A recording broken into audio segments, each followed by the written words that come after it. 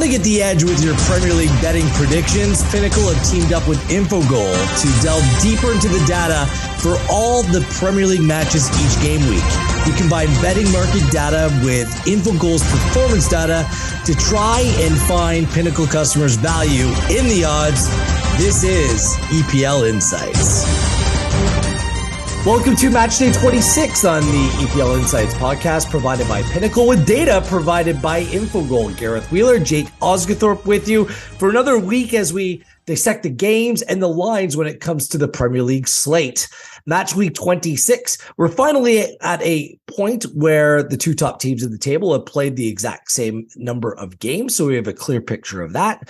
We're getting a more clear picture of true candidates in the top four race, and at the bottom of the table, your guess is as good as mine. I just want to give a shout out to those who are watching on YouTube or watching our clips. What do you call this, Jake? I think here in Canada, we call it the turtleneck sweater, and I'm wearing it in honor of the great Eric Ten Hag. He's sporting it well. He's managing better. So good on King Eric and wearing the turtleneck sweater in his honor today. Yeah, I had to do a double take there. I thought I was on a call with Eric himself. So I got a little bit more hair. Just a little bit more on top. Yeah, looking smart for an early morning record in your time. So, yeah, ready for the big game, it looks like. Do you call it a turtleneck sweater? What do you call this? Yeah, we call it a turtleneck, yeah. Okay. I've heard it referred to as other things, so mostly lame, but that's okay. The boy bands of the 90s, they couldn't be wrong about everything, could they? Look, we're coming off a little bit of a mixed bag last week. I ended up making a profit, especially through making a plus number bet on West Ham win to 0. Go on West Ham against Nottingham Forest. And I did a little bit of a double when it came to the Carabao Cup final. United on the handicap, the under, as we recommended on this podcast as well. That played as well. How did the week go for you in match week 25? Or 24, yeah. I should say. 25. It's 25. 25, yeah. Yeah, profitable. Taking on goals in pretty much every match was quite a good thing to do. Sunday was nice. Had the under 2.5 double on the Spurs game and the United game. Obviously off to a nice start with Fulham on a Friday as well. Yeah, which kind of, I think the best bet was in the Spurs game, which obviously we go double stake on that, which just dragged me above the profit line. So I think it was about 0.4 points in profit over the week if you go to a point level stake. So yeah, profitable nonetheless, but not quite as explosive as it could have been. Right. It started off with the Fulham game. I did my spite bet, the over bet, and it just, it was a tough slog. Anytime you're hoping for a Wolves over, and Fulham now have gone under the total of 2.5 in 8 of 9. We'll get to a potential Fulham play later on this podcast. Most notably last week, it wasn't the Arsenal, the Arsenal moving 5 points clear or City beating Bournemouth 4-1. And as it wasn't any of that, it's Chelsea.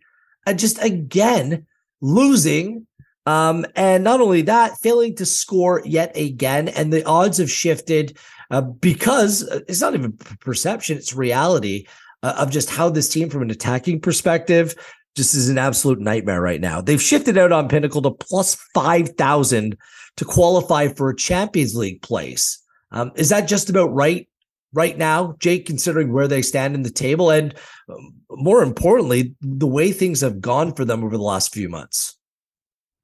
Yeah, it probably should be a little bit bigger, really, when you think about it. 14 points off Spurs. If Newcastle win their games in hand, would take them up to 47. That would be a 16-point gap to top 4. That's a lot to overcome, especially when you've only got 14 games left. You're relying on, there's 6 teams above them as well that would need to drop points. So there's a lot that has to go their way to make the top 4. I had it written off a while ago, pre-break. I didn't think they got any chance. Even more so after they spent all the cash. I think the money they've spent is, it's the good investments, but it's like what we saw with Nottingham Forest at the start of the season. Like the number of players that you bring in, like it is a hindrance because you have to get them all used to being in a different country. Some of them might not speak the language and they've got to get to grips with a new system, new teammates, and that takes time. And that ultimately is why usually the smart clubs don't do a lot of business in January, because it doesn't give the players time or the manager time to get the best out of them before the end of the season. So, the key really now is, do they stick or twist with Potter? Do they, keep him in charge, give him a full summer to get used to playing with these players, get them up to speed with what he wants to do? Or do they pull the trigger? Because ultimately it's going to be a massive failing season, a campaign in which they've spent 600 million quid and they're going to have nothing for it. No cups, they are still in the Champions League, but they are behind against Dortmund, and Dortmund are flying at the moment in the Bundesliga as well. So that's no gimme. They're not going to walk through that. And you look at the table, it's not unrealistic to finish in the bottom half. No.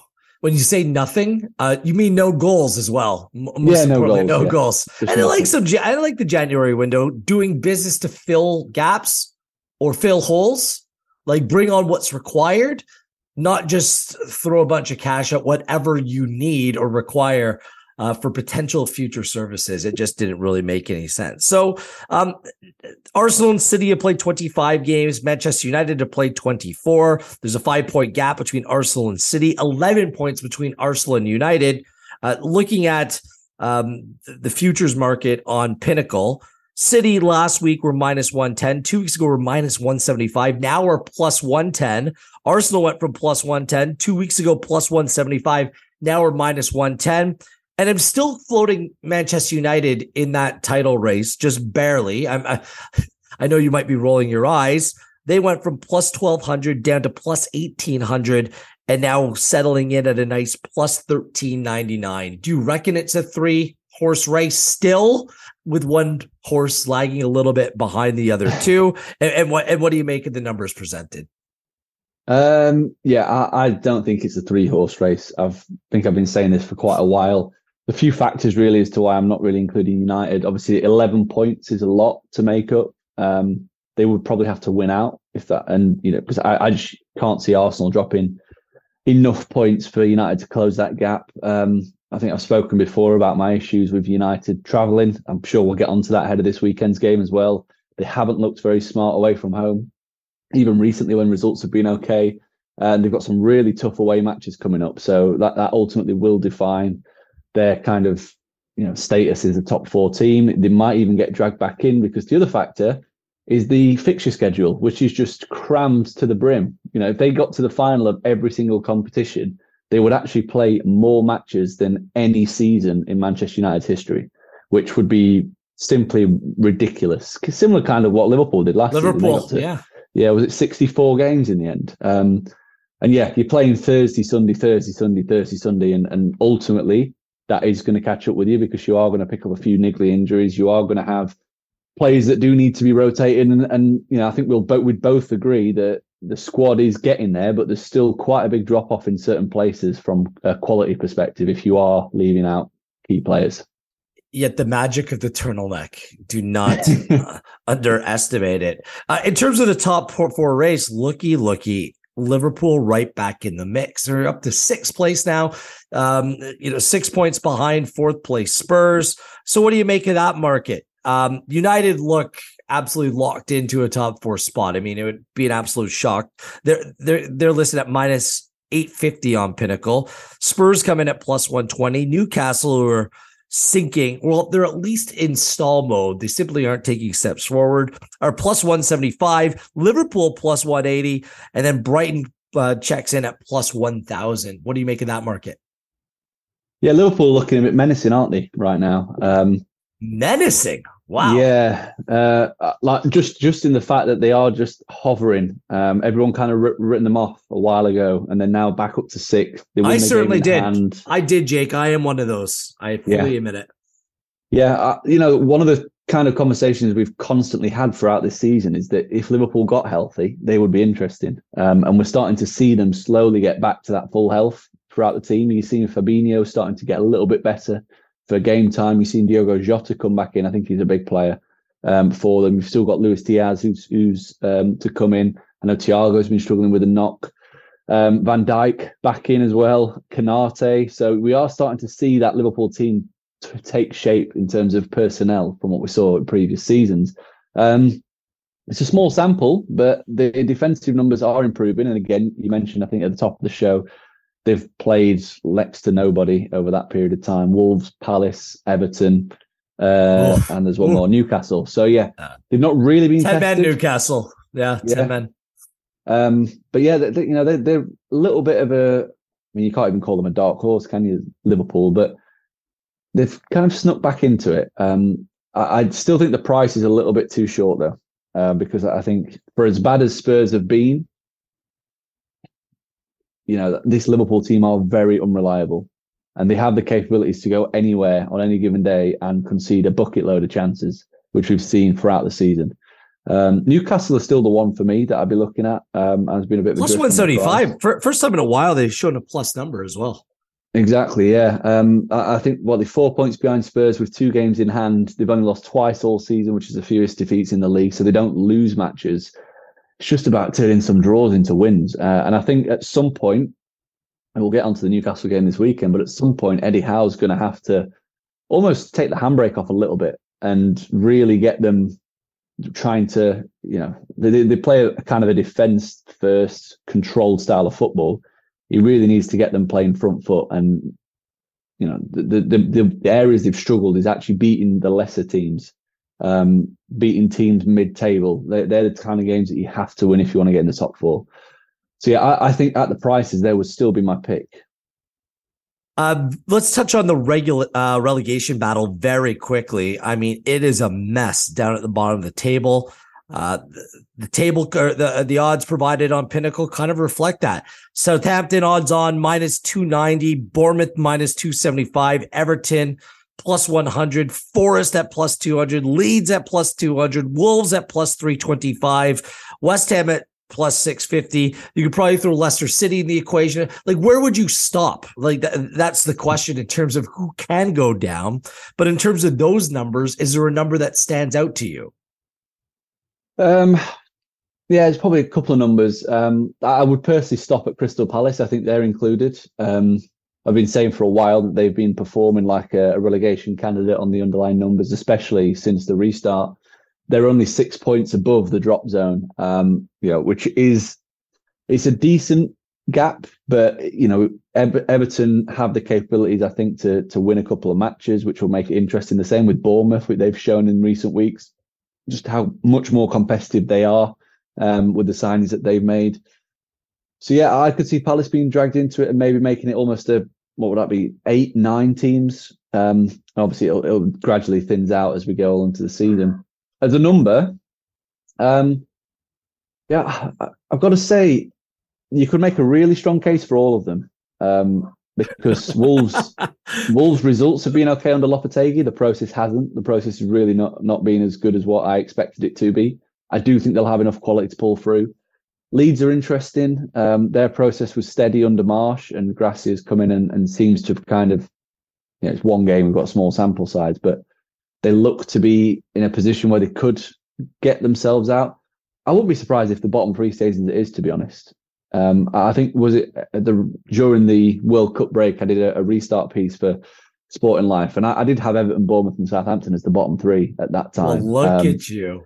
Yeah, well, we've got the Wizard of Oz. Left? Well done. 14 games left, so let's not get crazy yet. But yeah, I think the treble was about plus 2,000 at that point. For all 3, it'll be much shorter now. But yeah, it really is. It's much, in my opinion, it's much harder to kind of assess the relegation picture than it is the top 4. Just purely because there's so many teams that you can make a really negative case for. I think the only team who will be safe is West Ham. I think West Ham will get well clear. But the rest of them, maybe Leicester probably have a little bit too much firepower. But the rest of them, you could make a really strong case for. I know you're probably on Forest at the number. Forest down. Yeah, I am. But because I just think you can make the case that the 3 teams that are in the bottom 3 right now could get out, and there could be 3 different teams that end up there. It's unlikely, especially the way that Southampton are playing. But this weekend's going to be critical. There's a bunch of matches at the bottom of the table, which, depending on who you like, might affect the way that you look at that futures market as well. So make sure you consider all things before making your plays. Let's get into our feature 5, then go rapid fire with a full slate of games back on hand here in match week 25. Also coming off of some midweek fixtures in both the FA Cup and the Premier League. And we'll start off with the early game on Saturday. Why not get a big one right out of the gate on Saturday? It's Manchester City and Newcastle United. City coming off a 4-1 victory over Bournemouth last weekend, 3-0 win over Bristol City Tuesday in the FA Cup. And guess what? Phil Foden's back. You kind of just forgot about him over the past little bit. He scored 3 goals in those last 2 games. 5 straight games played away from home for Manchester City in all competitions, and 3 straight Premier League wins for City as well. They haven't lost in 6. Both teams have scored in all competitions in 5 of 6. They've been the first to score in their last 6 and been the first half winner in 5 of 6 as well. They have a 32.1 expected goal differential according to Infogol. That's almost 8 goals better than anyone else. That's how good they've been on the balance of the season. Newcastle are 4 points back now with Spurs in 5th place with 2 games in hand. One of those games in hand came because they didn't play last weekend. They played in the Carabao Cup final and lost 2-0 to Manchester United. They lost 2-0 before that to Liverpool as well, before having back-to-back draws in the games before that. 3 straight draws away for Drawcastle, 4-6-1 away from home, only conceding 7 goals on the season, which is second best in terms of expected goals against, according to Infogol away from home. They haven't won in 4 overall, no clean sheet in 5. They played to the under 2.5 in 8 of 9. No Nick Pope, he's still suspended, but Dubravka can come back in if he's preferred to Karius for this weekend's big game against Manchester City. Earlier this season, they played to a thrilling 3-3 draw at St. James's Park. Newcastle were up 3-1 in that game through an hour of it, and the XG in that game was huge, 2.3 to 3.77 in that game. City in this rivalry, no losses in 8. Newcastle, no clean sheets in 15. We'll start off with that being a key stat that you're going to see that theme with teams not picking up a clean sheet against one another this week against their opponent across the board. And they've gone over the total of these matches of 2.5 in 5 of 6. And City has been first to score, continuing that theme in 9 of 10, and the first half winner in 5 of 7. Is there a number that you're looking at in this game or a play that you're recommending, Jake? Yeah, I liked the price on offer for both teams to score. I think it's at minus 111 right now. You mentioned it there. Both teams to score has been, City have kind of been the kings of that recently. They've conceded in so many matches, 9 of 11 since the restart, 3 of 4 at the Etihad. Both teams to score has actually landed in 64% of City home matches this season. So they are far from solid at the back, which we kind of already know. But going forward, they've been pretty electric since the World Cup. 2.6 expected goals for per game is what they've averaged, which is league leading, unsurprisingly. And it just shows that they are still creating chances at a monstrous rate. And we know Newcastle are a very stubborn defensive side. They've shown that over the course of the season. But the way in which City are creating, you just can't see them holding or limiting them and keeping a clean sheet. So I like the chances of City scoring. As I mentioned, I think if Newcastle are to get into the top 4, they do need a slight change in tactic. They're going to need to play more on the front foot. They're going to need to take the games to teams and play with a bit more attacking impetus. 6 goals in 8 league games since the restart. But interestingly, they've been creating chances. Those 6 goals have come from opportunities equating to 15.1 expected goals. So they've underscored by around 9. And just for all the math nerds out there, there's just a 0.7% chance that they would have scored 6 from those chances. And in comparison, they would have had a 1.2% chance, so nearly twice as likely that they'd score 25 from those chances than it would be to score 6. So goals will come because they are creating the chances, and that's kind of what happens. Regression will take place.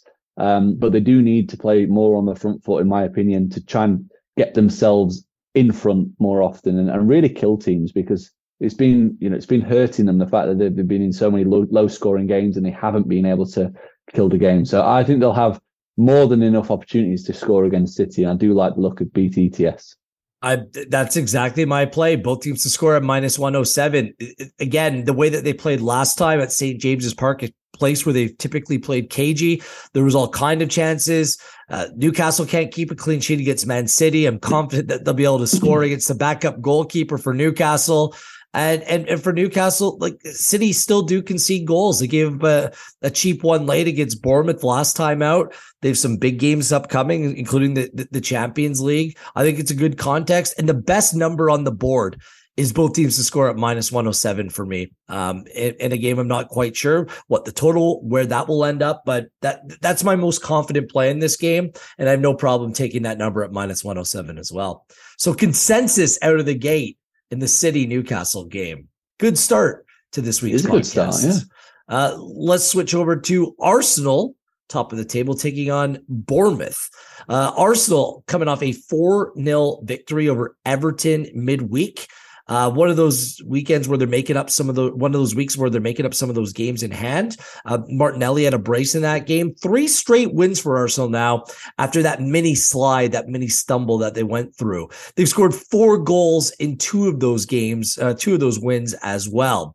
Although the 1-0 over Leicester City on the weekend had just an XG in that game of 0.02 to 0.64.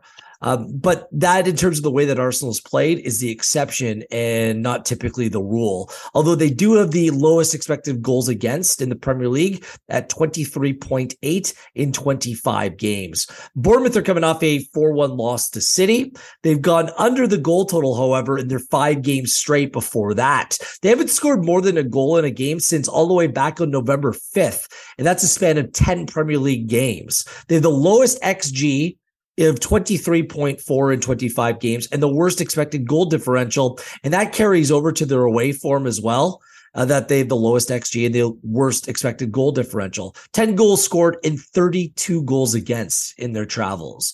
In terms of head-to-head, the game they played earlier this season, Arsenal came out on top 3-0. Odegaard had a brace in that game. Arsenal haven't lost to Bournemouth in 6th. No Bournemouth clean sheet in 12.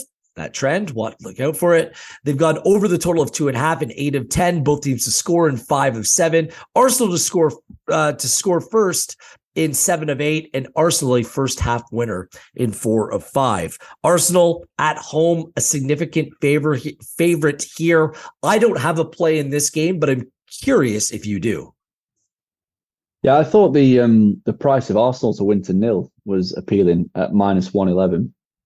Now, you look at the stats and you'll see that they've actually only kept a clean sheet in 25% of home matches this season. But if we just look at the fixtures, they've actually had pretty tough home fixtures. They've only played 2 of the, I guess you could call them relegation candidates at the Emirates. Those being Everton the other night and Nottingham Forest. And in both of those matches, they won very convincingly and they kept a clean sheet. So they're the only 2 relegation candidates they've played at home. They've kept clean sheets in both. You look at their underlying process at home, averaging well over 2.3 expected goals for per game, allowing just 1.1 expected goals against per game, which is a really solid process. And then you look at the other side and you've got a Bournemouth team who have failed to score in 58% of their away matches, which is not a surprise given that they've averaged 0.85 expected goals for per game. So a really poor travelling attacking team against a strong home team. I think it'll be a very convincing victory. I know Bournemouth have shown a little bit of late in terms of what they're capable of. The fixture list hasn't been kind to them. They got that first win in a long while against Wolves, and then, here you go, play Man City and Arsenal back to back.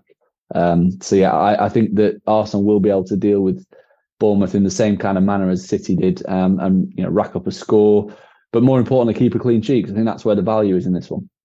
What's the number for Arsenal to win to 0? It's at -111 at the moment. Okay, -111. Yeah, I look for Arsenal in the handicap. It's at 1.75. They're more than capable of doing it. There's just not a number that I love in terms of this. Also, just a quick mention, Arsenal travel in the Europa League midweek Thursday as they play Sporting of Portugal.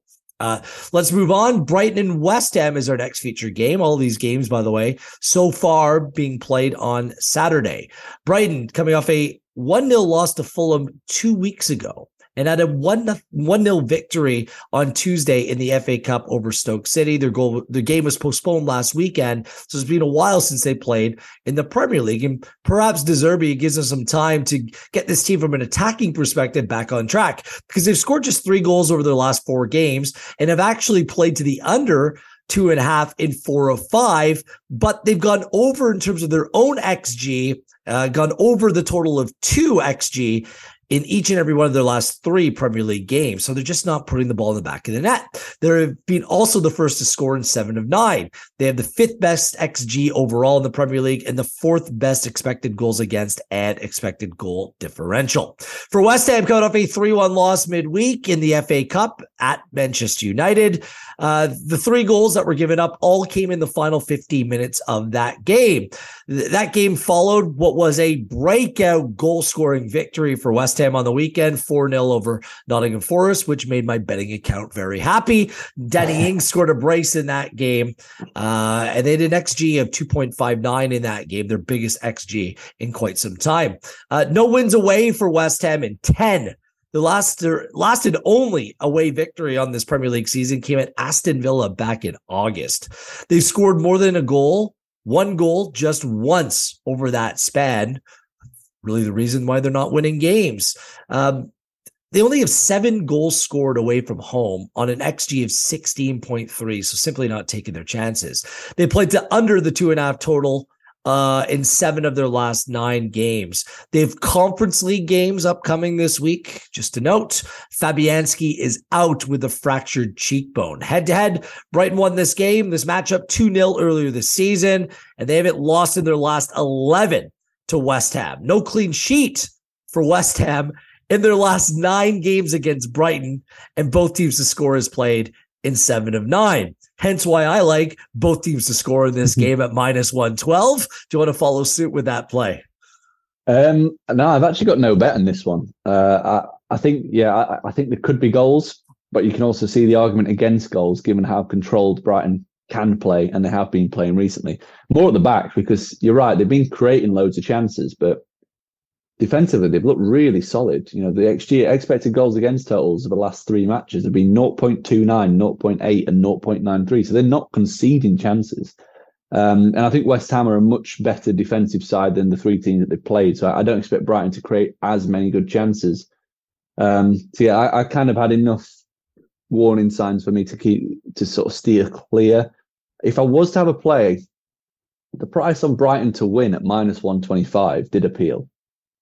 As a potential, because the process at home it's up there with the best in the league. They're averaging nearly 2 expected goals for per game and allowing just 1 expected goal against per game. And then you've got West Ham, who, as you said, have got a Europa Conference League game coming up. I think that's a competition they will be trying to win. They've obviously just come off the back of a draining FA Cup game at Old Trafford on Wednesday, in which they looked pretty decent for an hour, and then the last half an hour they got run ragged, and you could see there was some tired bodies on that pitch at the end. So that would have me leaning towards Brighton. It's just gets to the point where you have to step back and go, Brighton are, they're a top 8 team. West Ham, in my opinion, are probably a top 12 team. Should Brighton be minus 125? I think that number's a little bit too short. So I'm happy to just leave it for now. And if that number drifts to maybe minus 115, then I'd definitely be pulling the trigger on a Brighton win. Yeah, I can see that. I looked at that number. The one thing I actually do like from David Moyes is he's playing attacking players again. And whether his hand is being forced because of some selection issues, but like players like Benrahma and Fornals and Paquetá and Antonio and Bowen, like these players are being played together at times. Like more than 2 of them, which for me is progress when it comes to West Ham. There has to be a widespread acknowledgement that they need to score goals. Both are good from an XG perspective, and I'm expecting this game to perhaps open up a little bit more than typically what we've seen from West Ham. That's my hope. It comes with risk. Moyes can pull the emergency brake and reel it all back in and play a very defensive side at Brighton, which I think would actually be a mistake. I know he has his backup goalkeeper, Both teams to score at -112 is a number I can get behind, though, and I will get behind it this weekend and hope that they can find a way to find the back of the net. Let's shift to the games on Sunday. Nottingham Forest and Everton. Forest are 13th place in the table, but just 4 points above the drop at that position. And that means they're 4 points better than their opponent this weekend in Everton. They lost 4-0 away from home to West Ham last weekend.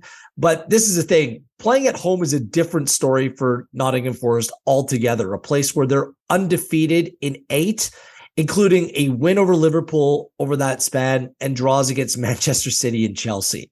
They're 5-4-3 at home overall, with 15 goals scored and 13 against. Overall, they haven't won a game in their last 3, no clean sheet in 3. They've gone under the 2.5 total in 4 of 5, first to concede in 6 of 7. Bully, McKenna, Aurier, all across the back line are still out, but this team has a small army of number of options to use based upon them delving in the transfer window, dipping their foot right in.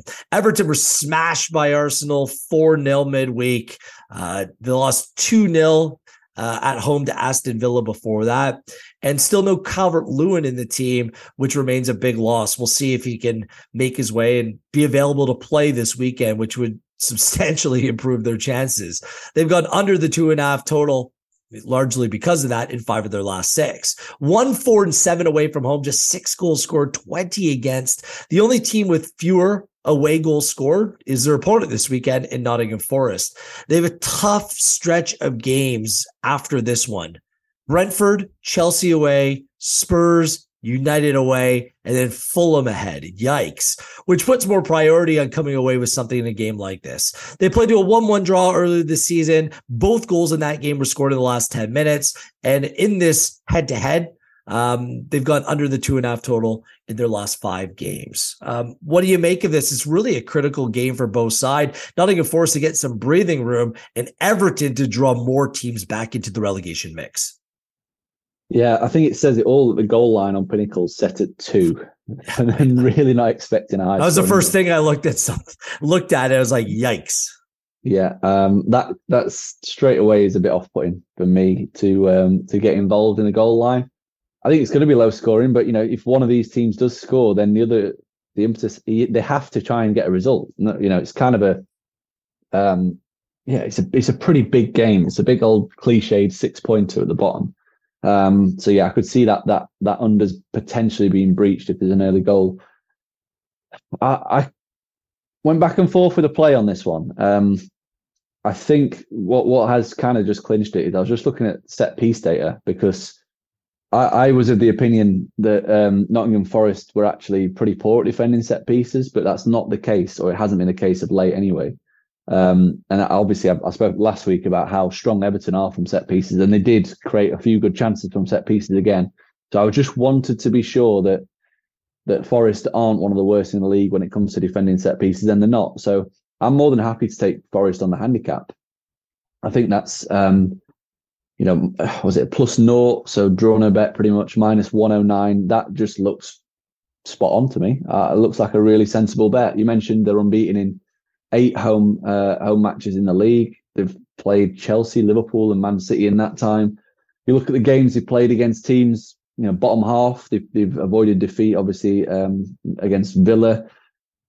Beat Crystal Palace, who, as I said, probably do just slip into that mix. They beat Leicester and they've beaten Leeds. So when it comes to playing against teams in and around them in the league, they have fared very well recently. And the XG numbers have been pretty good as well in terms of creating chances in those matches and limiting their opponents. So, yeah, I think Forest are definitely a team that we should be getting on side when they're at home, and particularly with a draw no bet, a kind of 0 handicap start.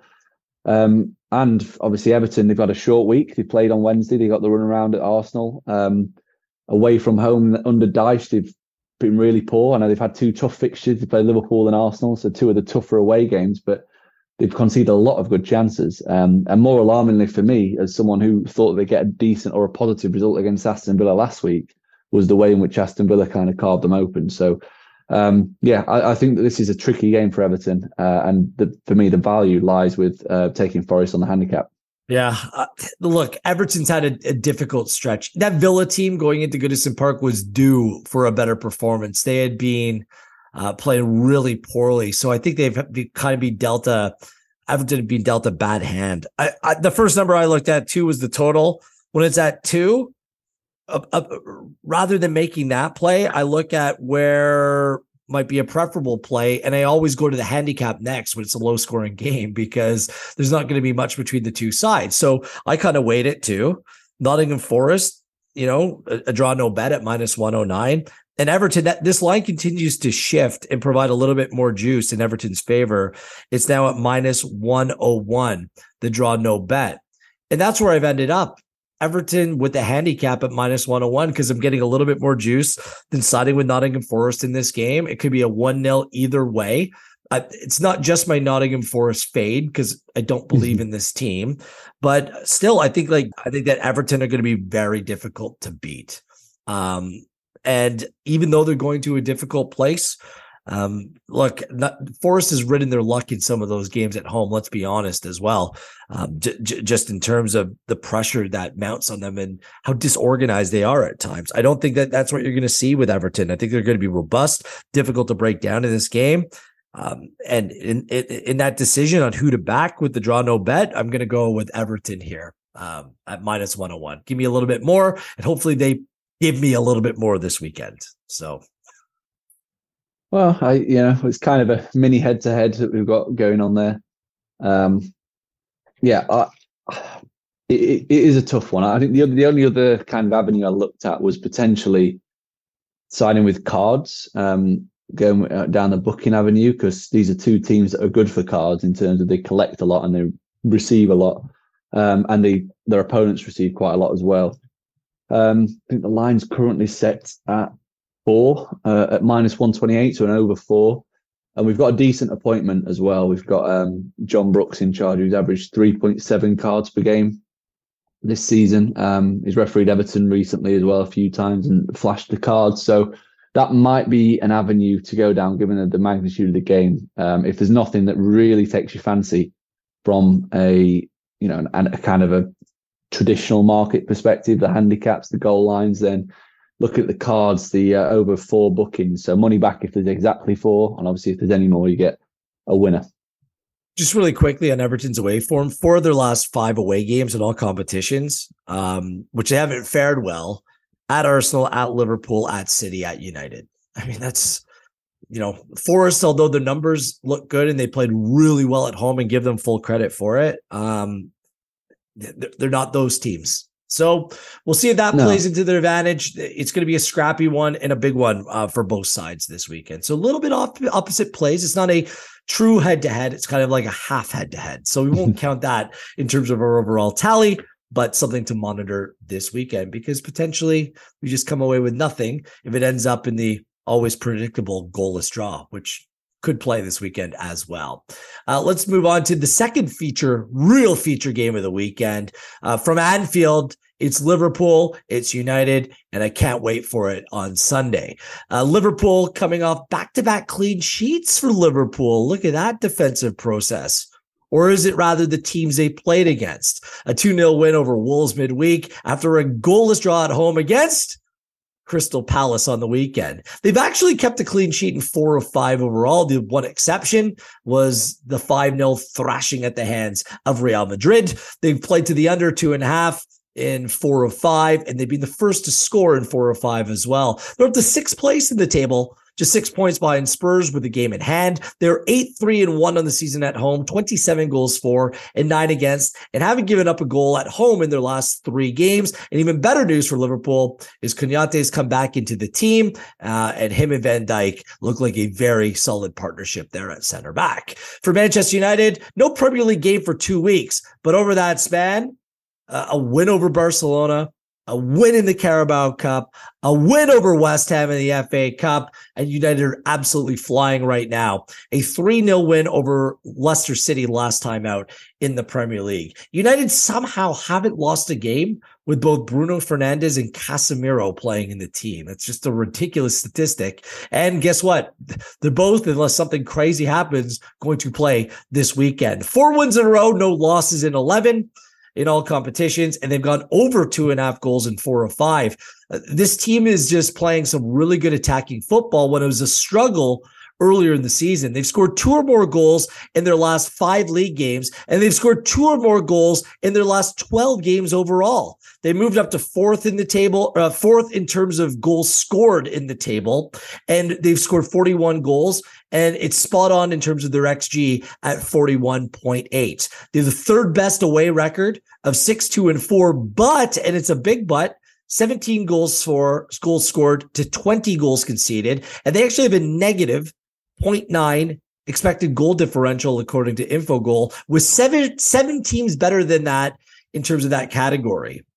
Luke Shaw was unavailable midweek. We'll see if he's available for the weekend. And Jadon Sancho was sick midweek and should be able to go on the weekend. Head-to-head, United won this game 2-1 earlier this season, and this matchup has gone over the total of 2.5 in the last 6 times that they've played. Another massive game this weekend. What's your big play in this one, Jake? It's a tough one. I've been going back and forth as well. I think there's the market looks about right to me. There's a lot of caveats to both teams. Recent form, obviously, Liverpool 4 clean sheets in the league in a row, but those 4 have come against kind of lesser teams, lesser opponents that you'd expect them to win comfortably against. And United away from home have been a little bit suspect at times. They've conceded nearly 1.5 expected goals against per away game across the last 7 matches. So, in theory, you've got 2 teams with potentially very vulnerable defenses, which would lead itself to quite a high scoring game. I just think the line's set a tiny bit too high for me, though. So I'm actually going to go no bet in this one. Gutless play. I had United on the handicap written down. Oh, actually, the price has actually moved. Maybe we might have a play. Last night when I did these notes, the price was plus 104 for United on the handicap. It's now plus 111. Plus 111. So the market is moving against them. The only thing that's holding me back is the schedule, which is piling up for United. They've played a lot of football. I know that they're winning a lot, so they carry that momentum, and it kind of you don't feel like you're doing as much football work. But the midweek games, both of them played.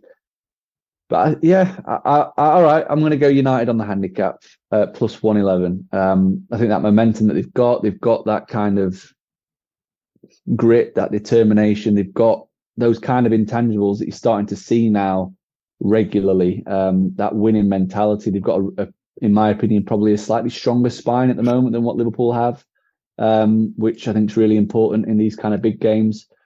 I could see it being quite a high-scoring game. I think there's vulnerabilities of both defensive back lines. I think taking United on the handicap at that price, plus 111, money back if it ends in a draw, which I could see happening, then I think I'm gonna stick with that. I think that they are the slightly better team right now, and you're getting a plus number on draw no bet. You're nodding, so I guess you better. No, I can't believe my peer pressure worked on you. Was it because I called you gutless? No, it was more the price change. I wasn't expecting it to have shifted based off the fact that Liverpool beat Wolves. So, I've been making a profit on United for quite some time, backing this team because I believed in them when I think a lot of people still had questions. Slightly better than Liverpool right now. Come on. Look, I'll say this. If Liverpool go out and come away with a result in a game like this, I think they're finishing top 4. But this recent run of form where they've been undefeated in their last 4 in the Premier League, Everton, bottom of the table. Newcastle, you played 70 minutes. I know you were 2 goals up, but then you were a man up for the better part of 70 minutes. Looked horrible playing Palace in a goalless draw on the weekend. And Wolves looked hopeless against them in a 2-0 win. Like, they haven't been playing very good teams, especially teams that can go and expose their defensive frailties as well. And United are the healthiest they've been. I know that Eriksen's out and Martial can't get fit, but I mean, this team has requisite depth right now, and there's like a swagger and confidence in the group. They're able to rotate their center backs. So it's going to be Varane and Martinez coming in at center back on the weekend. They're rotating at right back. They're rotating in the midfield now. It just seems Rashford didn't start midweek. So yeah, United on the handicap at plus 111. It's a no doubt play for me. Also, I documented United are scoring goals like every game they play. Like they've scored more than 2 goals in the last 5 league games, and they've scored 2 or more goals in the last 12 overall. So give me United to score more than 1.5 goals at plus 119. 2 plays in this game, both at a plus number, both siding with Manchester United. Let's go, Jake. Those are my 2 plays in this game. So, because I can see this game being high scoring as well. So, yeah, for sure. Well, I mean, one thing that we've consistently said is that Liverpool do score goals. That's kind of, they create chances, they score goals. They're at home in this match, which, if you'd have said at the start of the season, you get plus 146 for Liverpool at home to Man United, it would have been, wow, just take all my money. But, right now that price feels a little bit right. The way in which these 2 teams are kind of playing. And I think that price does suggest that if these 2 were to play at a neutral venue in a cup final, then it would be very close to a pick'em, if not slightly in Man United's favour. Right. I mean, in recent years, you'd see teams go to Anfield. United teams go to Anfield, whether it's under Mourinho or Solskjaer or whoever, and they go there and they play in a gutless way. They wouldn't go out and play football. United don't have a manager like that now. Like, they're going to Liverpool to win that game. They're not going there to pick up a point. They're going for the full 3 points. They're going to play attacking football. This is United's DNA right now. And a team like that going to Anfield playing against a Liverpool where their strength relies in chance creation, maybe not finishing, but certainly chance creation.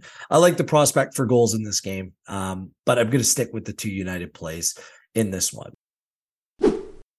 Let's go to the remaining 5 games of the week. Chelsea, Leeds United. Chelsea, talk about a team.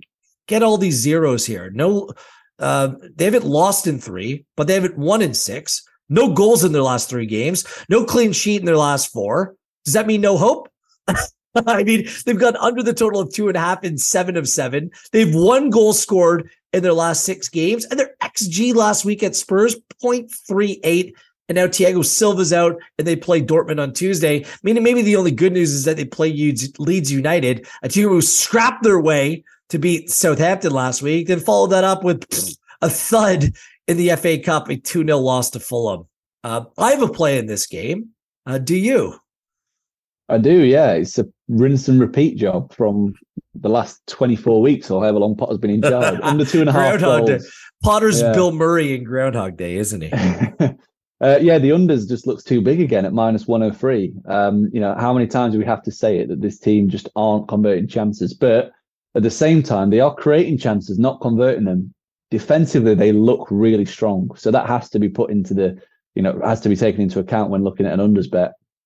The last, they've conceded just 8 times in 10 matches, 0.96 expected goals against per game. And obviously in attack, I think they scored just 6 times in 10. Actually, similar figures to Newcastle, 6 goals from 15 expected goals. So they've also been extremely unlucky with a really cold finishing streak, not to have scored more and obviously picked up more points. But yeah, when you factor all that in, it's no surprise that under 2.5 landed in 9 of 10 since the restart. Leeds, they looked more controlled under Javi Gracia against Southampton. I know it's only Southampton, but it's a good sign moving forward anyway. But yeah, even before he came in, creating chances was a problem. They'd averaged just 1 expected goal for per game across the last 6 matches. So I think that Leeds will struggle to score and create chances against Chelsea. Likewise, Chelsea, that even though they're underscoring and they've actually been unfortunate, they're still averaging just 1.5 expected goals for per game. So that's well down on the kind of United, Cities, Arsenals, and what we're seeing those put up. I keep on telling myself Chelsea's due for a breakout game. Prove it to me. Under 2.5 at minus 103. Keeping my fingers crossed. There's in like a Melier gaff or Leeds just shipping goals. Leeds, by the way, beat Chelsea 3-0 at Ellen Road in this fixture earlier this season. And they have gone over the total.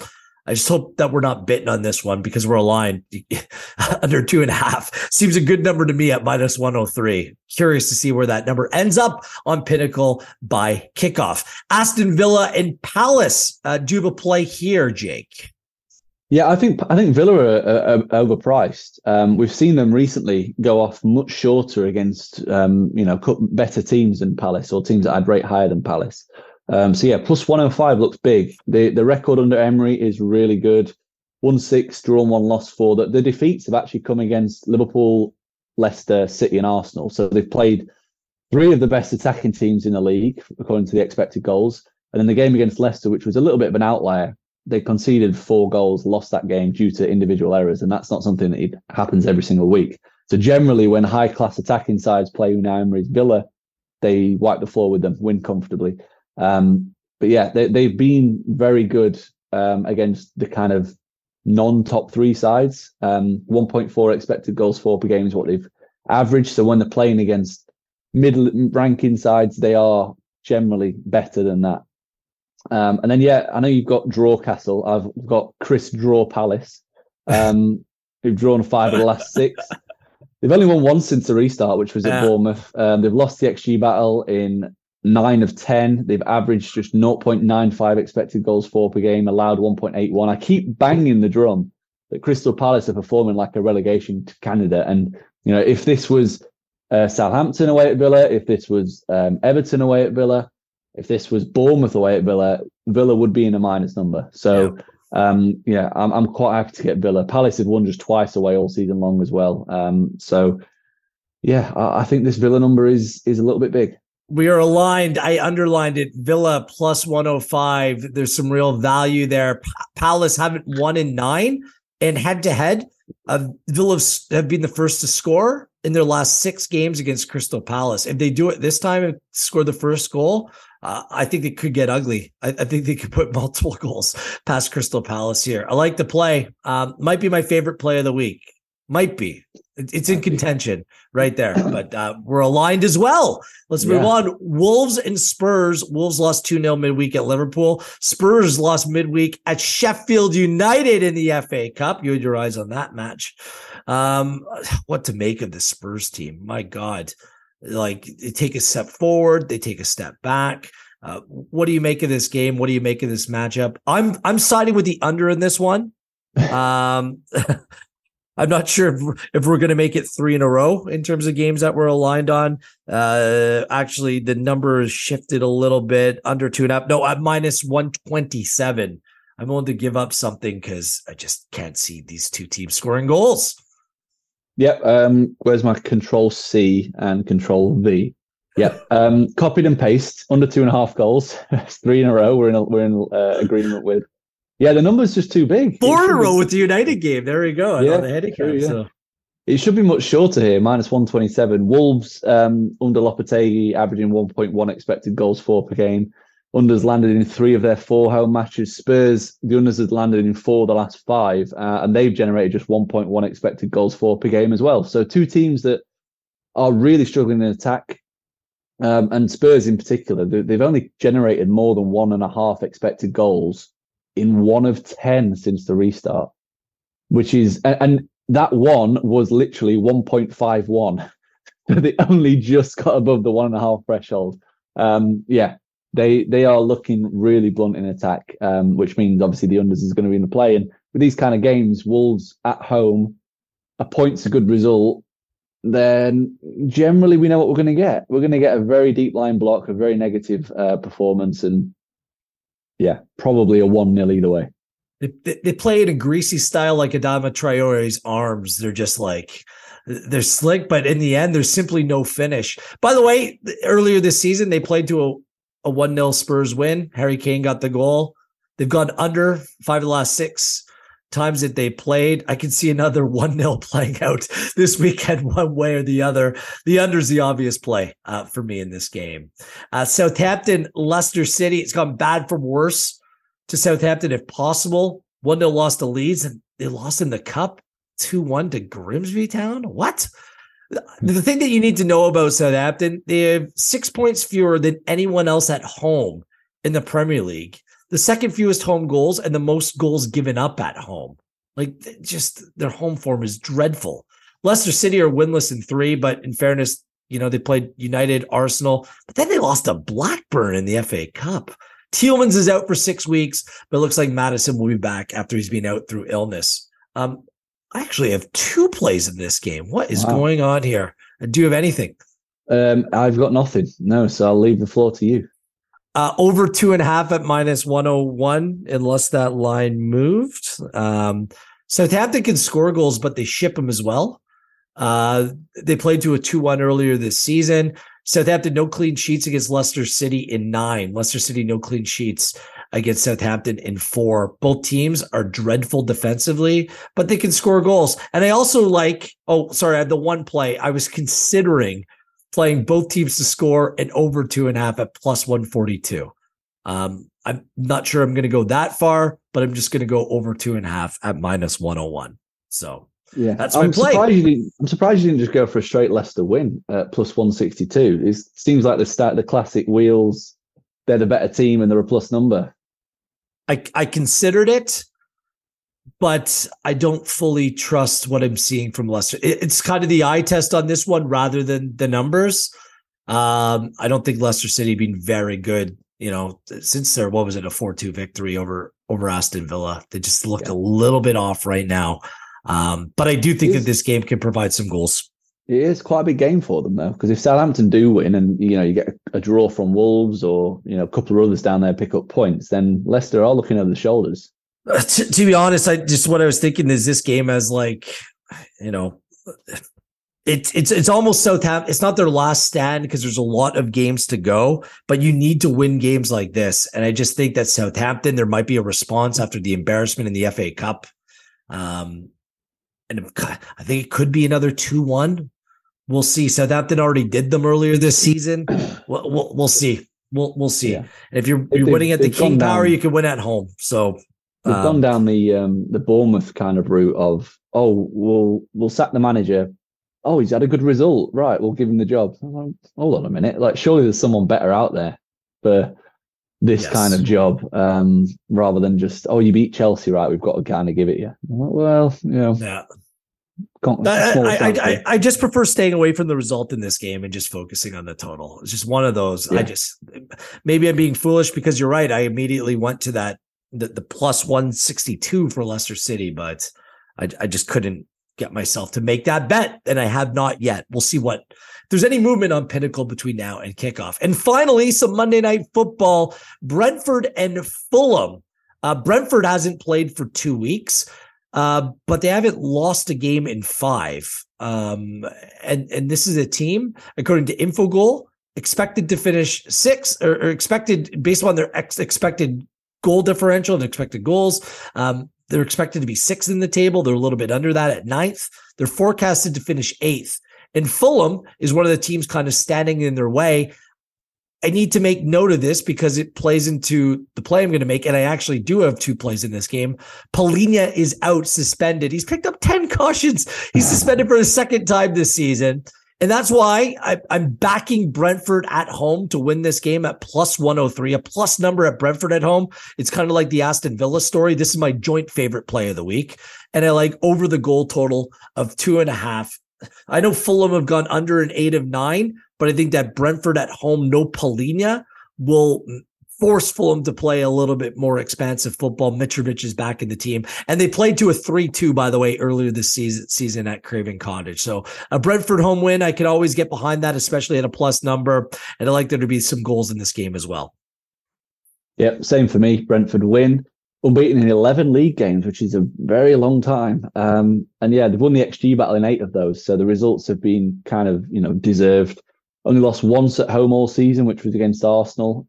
Process is fantastic at home. I think it's the 5th or 6th best in the league. Fulham, they've been good at late. The results have been good, but the performances really haven't. The 14 points from a possible 24, yet they've averaged 0.97 expected goals for and 1.6 expected goals against per game. So for context, that's kind of the same level as what Wolves have done over that same period of time, and Wolves have picked up about 7 or 8 points. So Away from home in general, Fulham have been poor as well this season from a data perspective. So I'm quite happy to ride with Brentford to win. Coming off the 2 weeks off as well, Fulham also played Leeds in the FA Cup midweek, as well as playing Friday night against Wolves as well. So consensus on the finish as well. Last time we made Brentford our best bet 2 weeks ago against Crystal Palace at home. They came away with a draw. That's why I made them a co-best bet to see maybe we can put some good juju in their direction with the Aston Villa home win over Crystal Palace. Do you have a best bet this weekend? Yeah, it's probably the unders in Chelsea Leeds. I think that price is huge. 1.97, minus 103. It's a big price. It was between that and the unders in the Wolves game. But yeah, I'll probably give Chelsea the nod because the price is big. And it is Chelsea after all, this current Chelsea team. They're firing a lot of blanks, which is a big problem.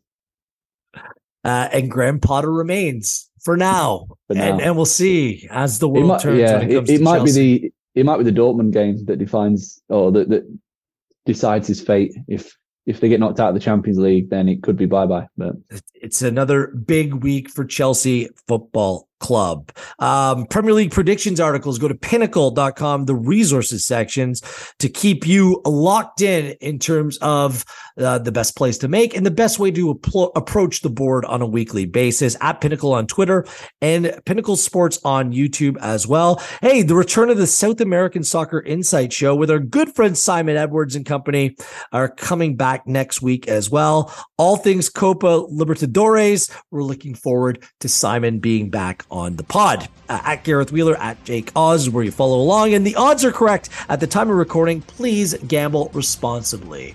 Top work again this week, Jake. Enjoy it, and enjoy it to all of you out there as well. Thanks for listening to EPL Insights provided by Pinnacle and with insights provided by Infogol.